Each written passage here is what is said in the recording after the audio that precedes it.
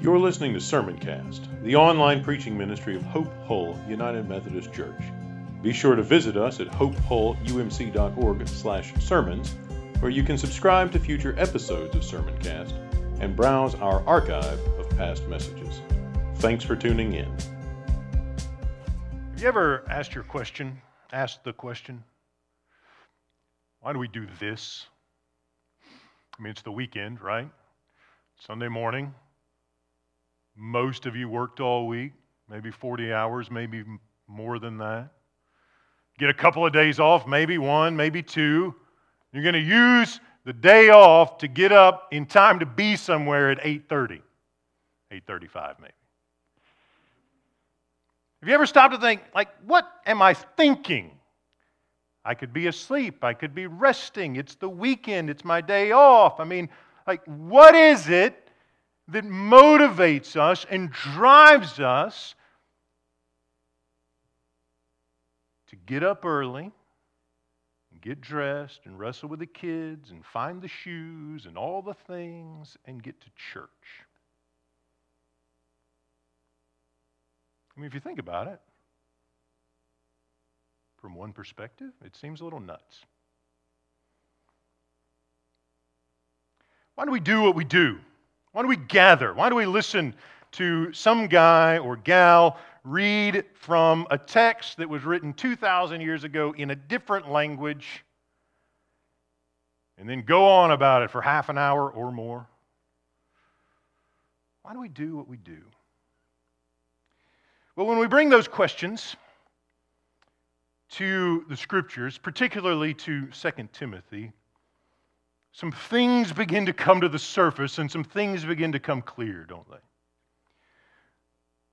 We begin to see that God uses the Scriptures and uses the Scriptures in the context of the church, right? Not just me solo reading the Bible. That's crucial, that's important. I commend it. We'll talk about that. But the church actually reading the Bible together in a community to hear from God together. What's that about? Why are we doing it? And the thing that begins to come to the surface as we look at these texts, and we're going to dig in quite deeply to this, is that the centrality of the Scriptures, that the attendance to the Scriptures, that our giving ourselves to the Scriptures is crucial for the health of the body of Christ. If we don't do it, we won't be healthy. We won't be a healthy church, and we won't be healthy individual followers. We're going to see, as Paul gives this pastoral advice, wisdom, counsel, instruction to Timothy, that for him and for us, the health of the church depends on the preaching of the Word. I'm just going to sum it up, one sentence. The health of the church always depends on the faithful preaching of the Word. Week in, week out, year after year after year, for the long haul. Now, to put that in context, we need to understand that 2 Timothy is a different kind of letter. We've worked through several of Paul's letters together over the last couple of years, but in each instance, those were letters written to communities, to churches.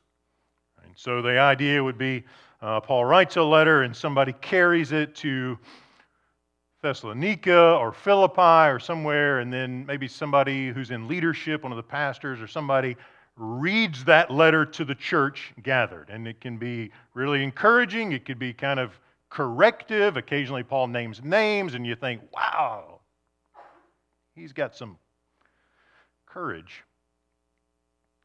But this one's different, isn't it?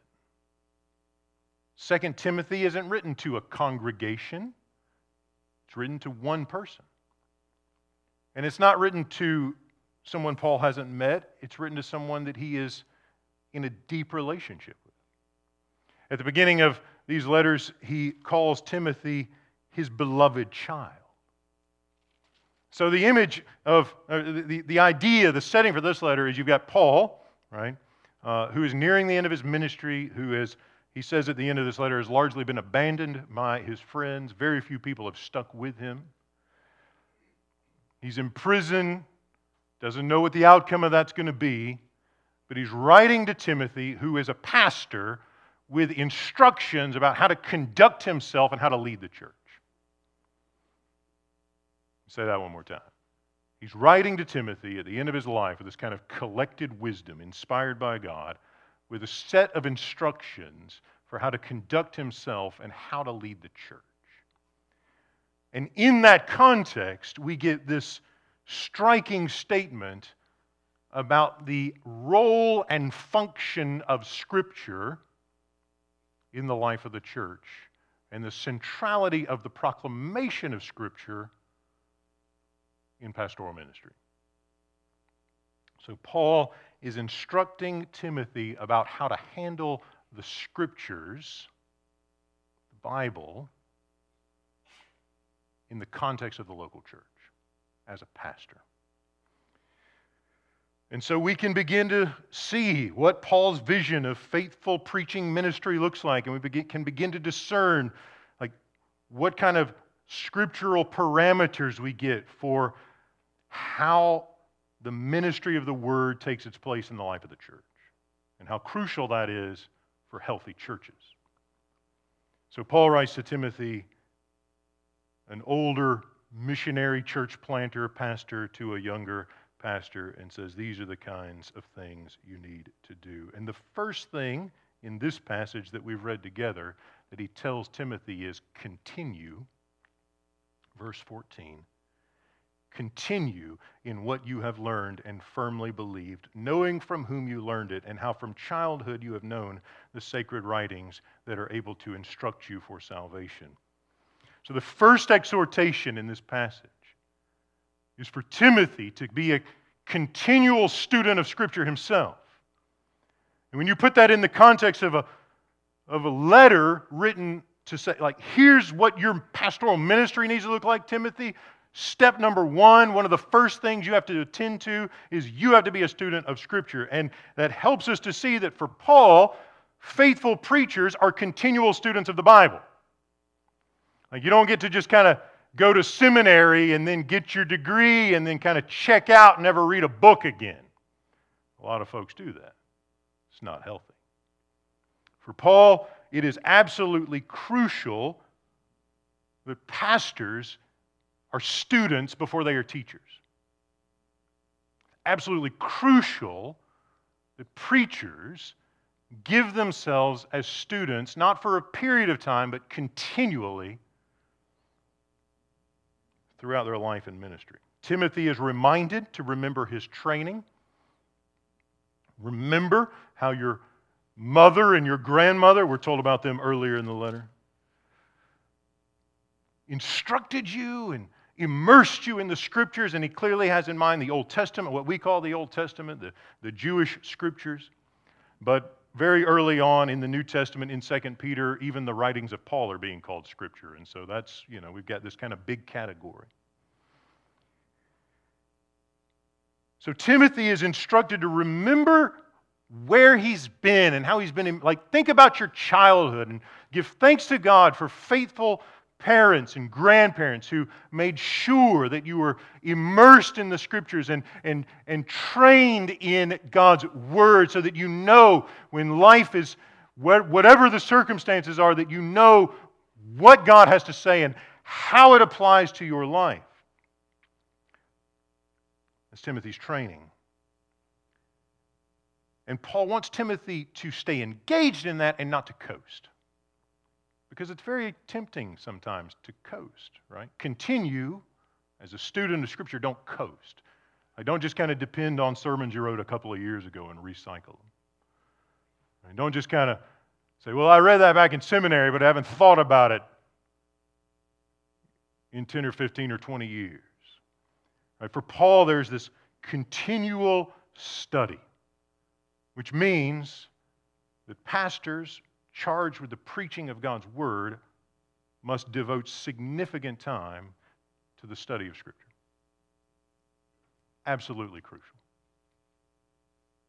Like, you can't take 5 minutes and give yourself to Scripture for a few minutes, and jotting down some notes on the back of a napkin, and think you're going to give the church something worth hearing on Sunday morning. It's fundamental that faithful pastors devote significant time over a long period of time to the study of the Scriptures. Paul modeled this, didn't he? If you read on, we didn't go all the way to the end of verse 4, but if you read on to verse 9, 10, 11, 12, Paul says, "Do your best to come to me soon." Then he tells about a few folks who've abandoned him, this guy named Demas and some other folks. "Only Luke is left," we're told. "Get Mark and bring him along, for he's useful in my ministry." And then he says this, "When you come, bring the cloak that I left with Carpus at Troas." This is like, you just get a little insight into Paul's thinking here. Verse 12. And then he says this, "Also bring the books, and above all the parchments." Right, so when Paul is in prison and he's waiting for Timothy to come visit him, he's like, whatever you do, don't forget the books. Like, if there's ever a time in your life when you can coast, it's when you're locked up and you'll probably never get out. Like, he's not planting more churches, is he? He is confined. He's not going anywhere. But even still, he has this lifelong pattern from childhood to late adulthood. Paul is a student. He always wants to learn. I love this.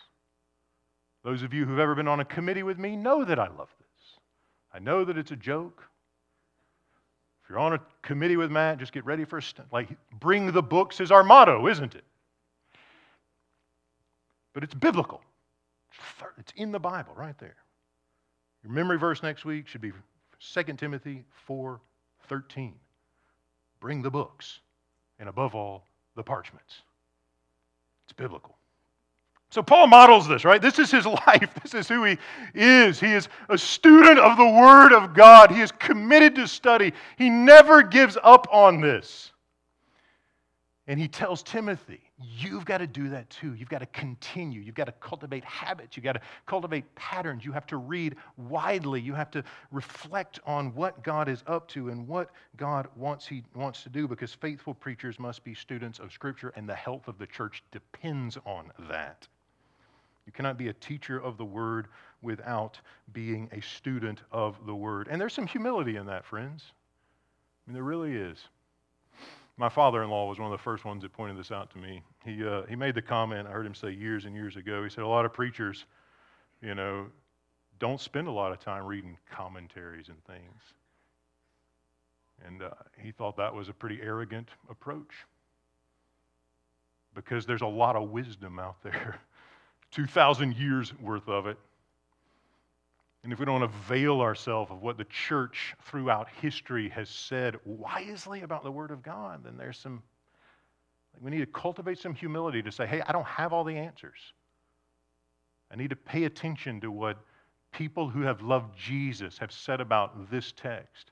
And I need to pay attention about people in different circumstances in different places in the world have said about the Scriptures and how it's been applied and how that's relevant. And maybe they're asking questions that I've not learned to ask yet. And maybe by looking into that, they're going to open up my eyes, and the Lord in His wisdom and His kindness and in His grace will help me see more clearly how this speaks to His people. There's some humility in that. I remember one time when I was in seminary, I was at a coffee shop. Remember the days when you could go to coffee shops? With one of my professors, and I was writing a paper for him on rhetorical criticism of the New Testament. If you don't know what that is, don't sweat it. There's a book if you want to know. And I was frustrated. We're sitting there, we've got our sandwiches and our coffee, and I was frustrated because I was kind of accustomed just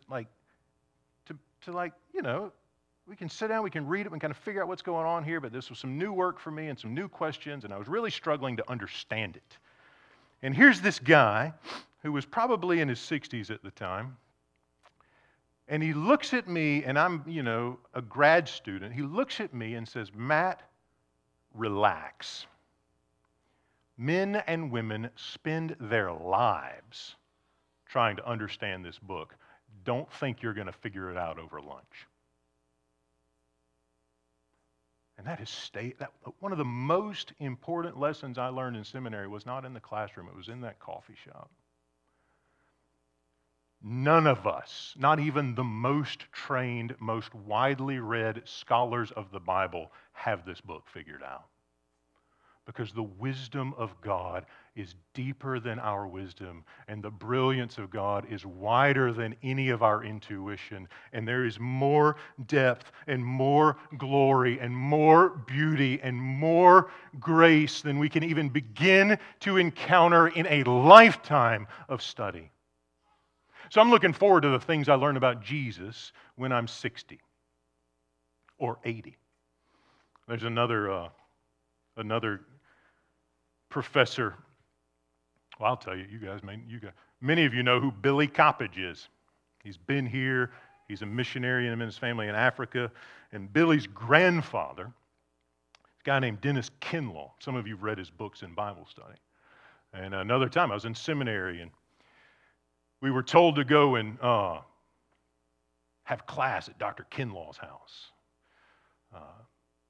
And we'd read one of his books, and we had learned that he wrote this book in his 80s because there was an area of study that he needed to brush up on. Early church, he just wasn't quite as clear. He's 80-something years old, and he's going, here's something I haven't learned yet. I'm going to brush up on. I'm going to study it and try to help the church somewhat. And Dr. Kinlaw was held out to us as this model of, here's a guy, like, he's not coasting. He can't walk, but he's not coasting.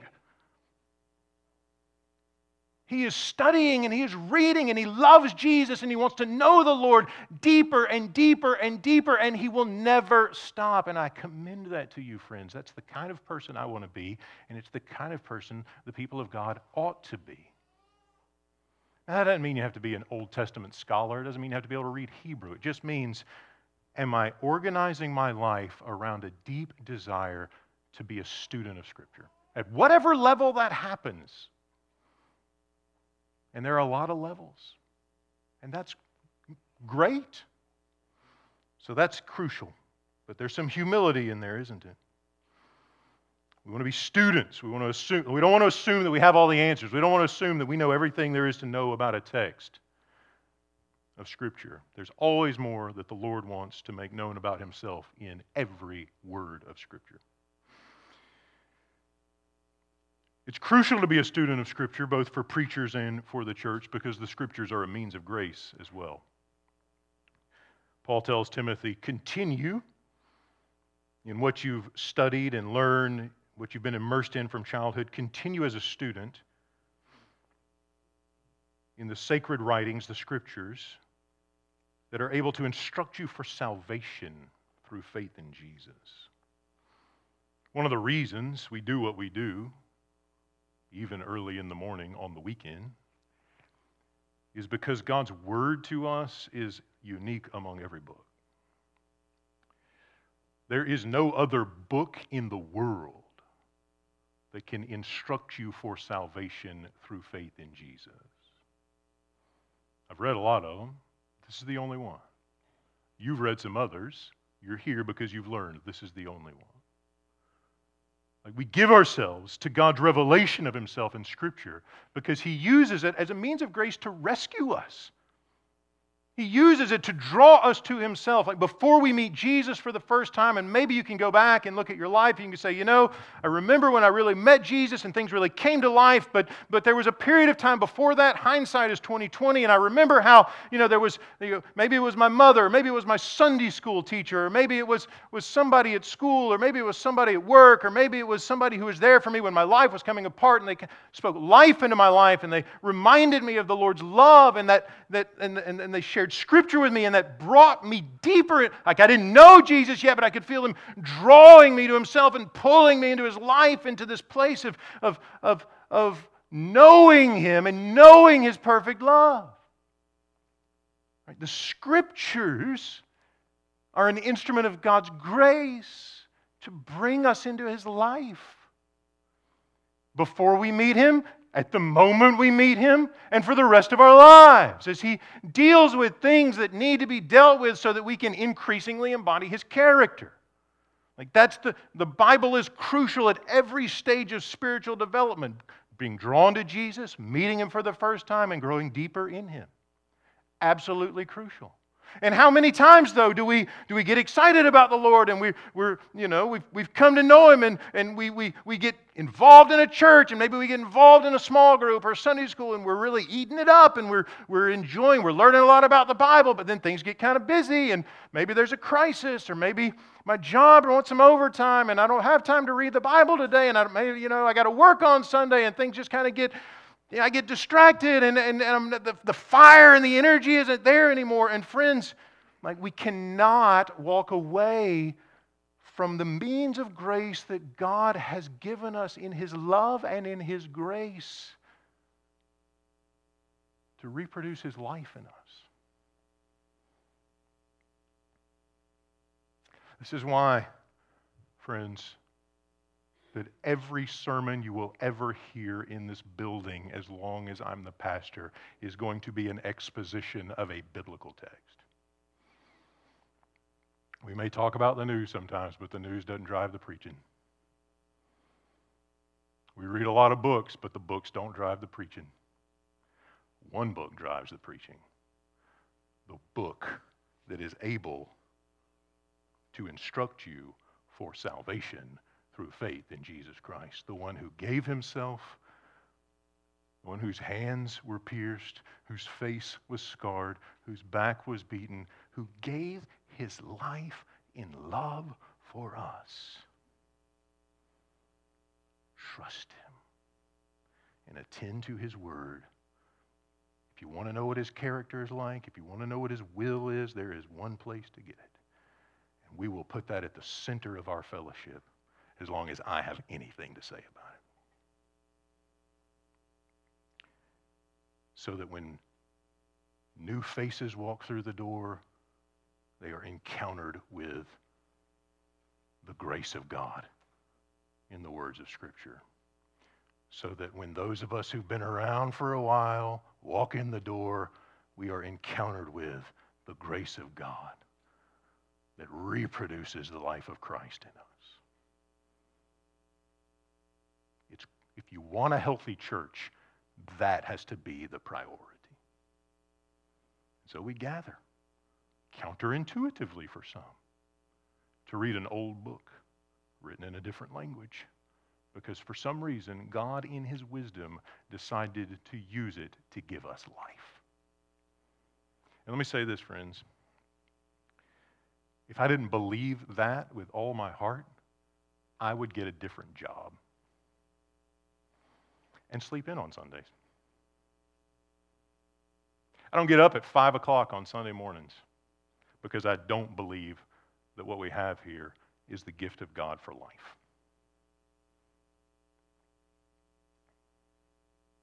I don't stay up on Saturday night going over the outline. Is that clear? Is the transition work? Is the bottom line as best as it can be? Is there anything keeping us from understanding what God has for? I don't do that because I think it's unimportant. And if I didn't believe the words that I'm speaking to you today, I would get a different job and do something else. But the words we have are the words of life. I'm reminded of Peter in John 6. Jesus is teaching, and some people think it's kind of a tough sermon, and so they don't come back for another visit. And the disciples are thinking, man, this is really bad PR. What's going on? They're leaving. They were going to be good donors. Come on, Jesus. And Jesus looks at Peter, like lead disciple Peter, and says, there's the door, dude. You can go too. And Peter looks back at him and says, where else would we go? You alone have the words of life. Jesus alone has the words of life. And He has given us the Scriptures as a gift of His love. And it is a trustworthy gift. We are told that it is inspired by God. There have been a lot of debates over what that means. You'll be glad to know we're not getting into them today.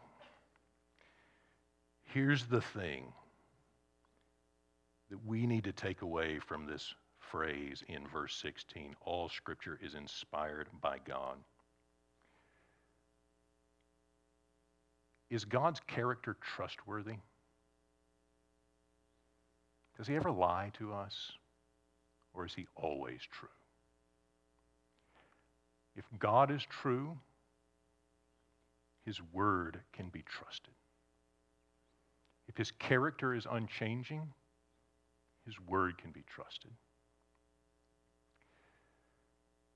And his character, friends, is revealed in Jesus. And Jesus died for us. He suffered for us. And you've heard me say this before, you will hear it again. You can trust somebody who will bleed for you. You can trust somebody who will bleed for you.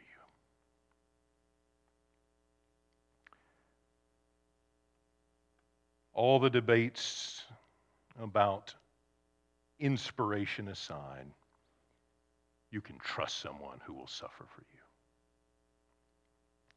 If it comes from God, if he has breathed it forth, you can trust him.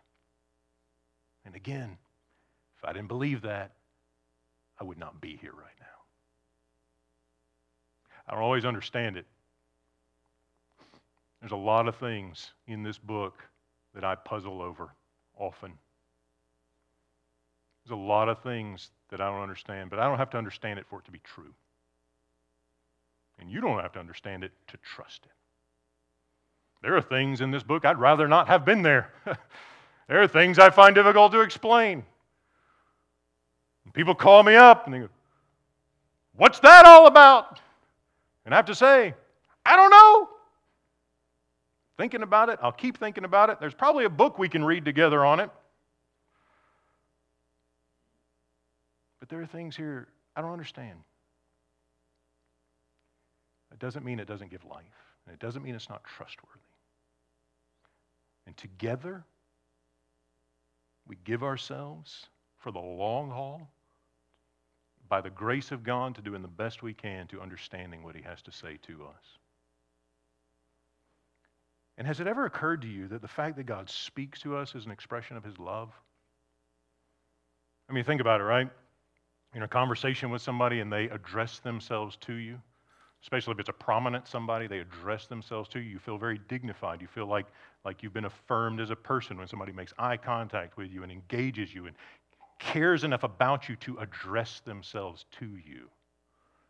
Friends, we have in this book the supreme, glorious Creator, King of kings, Lord of the one who speaks and brings everything into existence, the one who every moment by the sheer joy of his will upholds and sustains all things, loves you enough to speak to you, to make eye contact with you,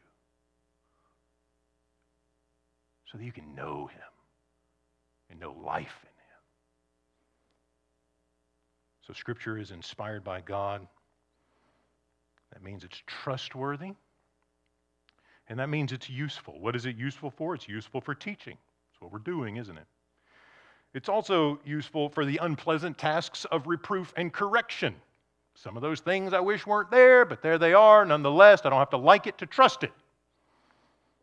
God uses his word to correct his people, doesn't he? He uses his word to train us in righteousness.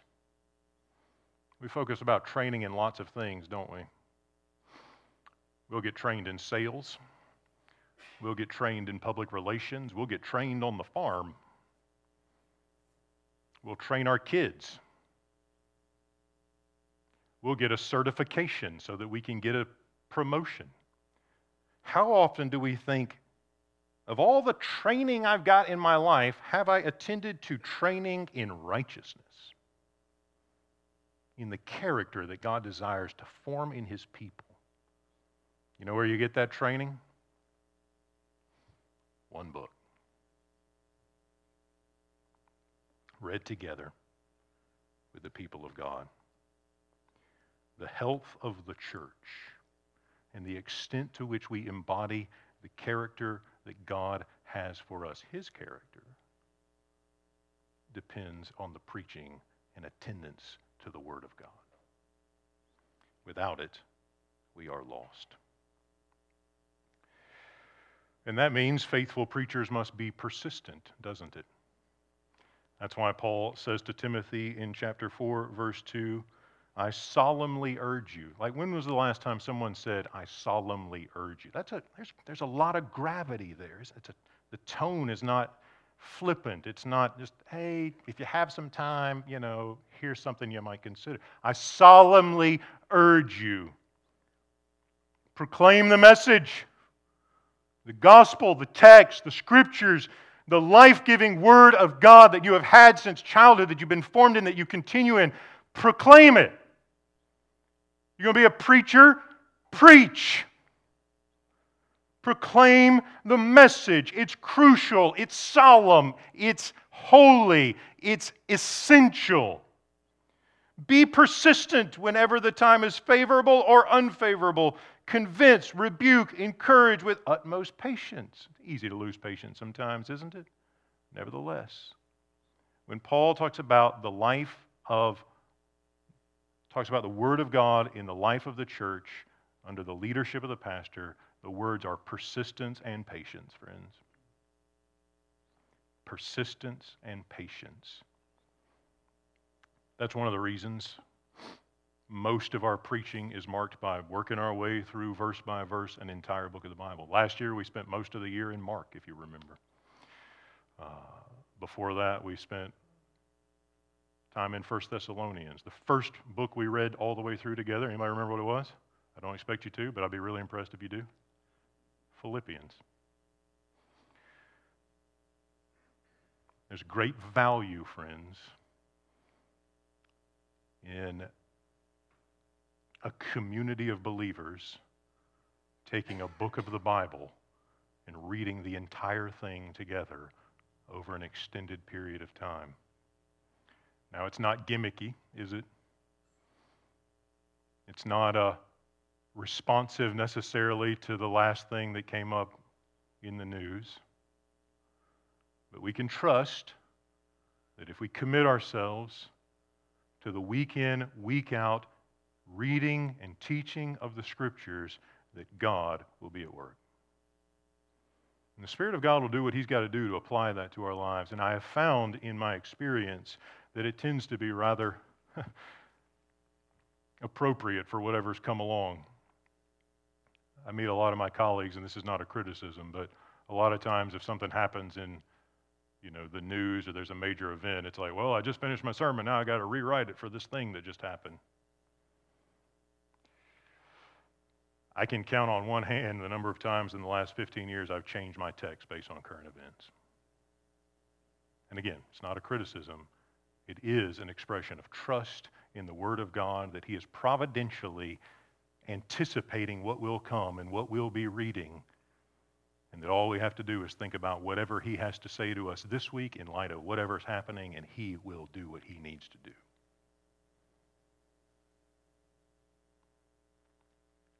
Because He's trustworthy. And trustworthy words are useful for teaching and reproof and correction and instruction and training. We give ourselves to the authority of Jesus, mediated through Scriptures. He will work life in us.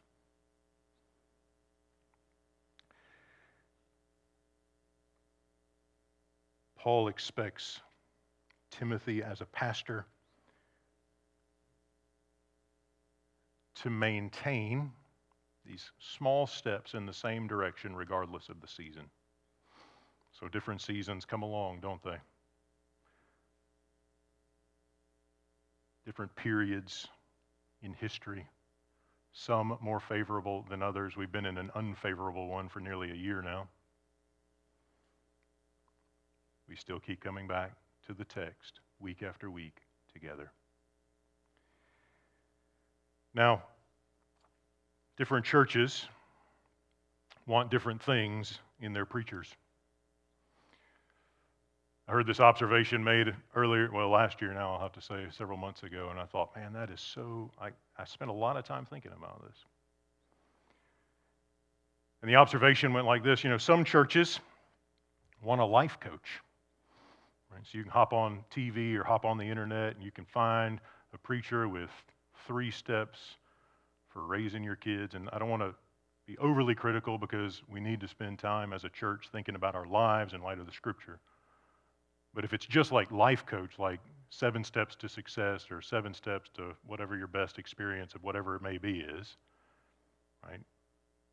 None of us are called to be life coaches primarily. The pulpit is not primarily about life coaching. You probably do a little life coaching from time to time, but that's not the first thing it's about. Some churches want a culture warrior. Whatever the issue is, fight for what's right. It's not the primary thing. We may do it sometimes.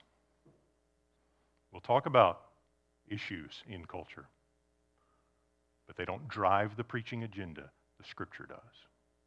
They don't drive the preacher's identity. The Bible does. Other churches want a social justice warrior. I got some friends who pastor churches that want a social justice warrior. Well, you may speak up for justice sometimes. Undoubtedly, we will. And I have. But it's not the primary identity, is it? Other churches want a chaplain in a pastor. And again, every preacher will serve in the kind of things that we would call chaplain, like being there for a funeral, ministering in the counseling kind of setting. Do those kinds of jobs. Wear those kinds of hats. But the primary thing, all the way across the board, whatever those other identities involve, the primary thing, number one, is your pastor better be a preacher first and foremost.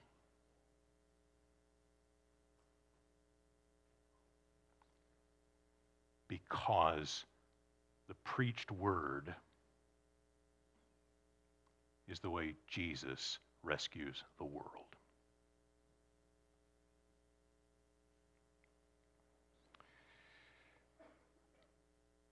So being a preacher involves a lot of things. Advocating here and caring in different capacities there. But the ministry of the word is the heart of the preacher's identity for the health of the church.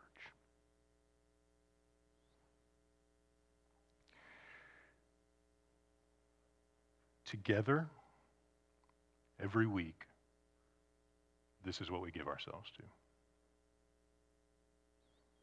To honor God, to express our trust in Him.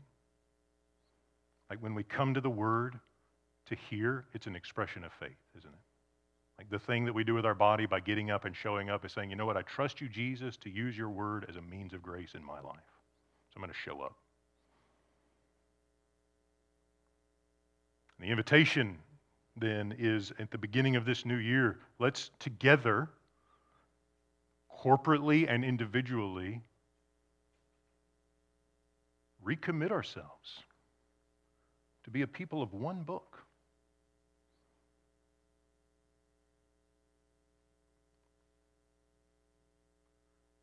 Let's resolve together, by God's grace, not in our own strength, but by His grace, that we will trust Him enough to attend to His word,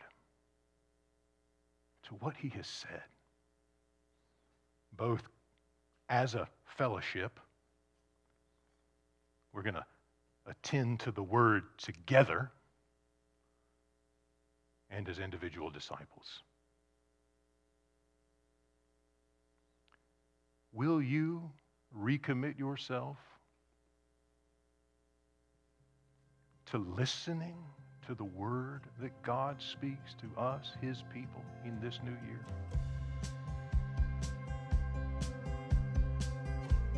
You've been listening to SermonCast, the online preaching ministry of Hope Hull United Methodist Church. If you enjoyed this message, consider sharing it with a few friends. Remember to visit us at hopehullumc.org/sermons and subscribe to get notified when new content is posted. Thanks for listening.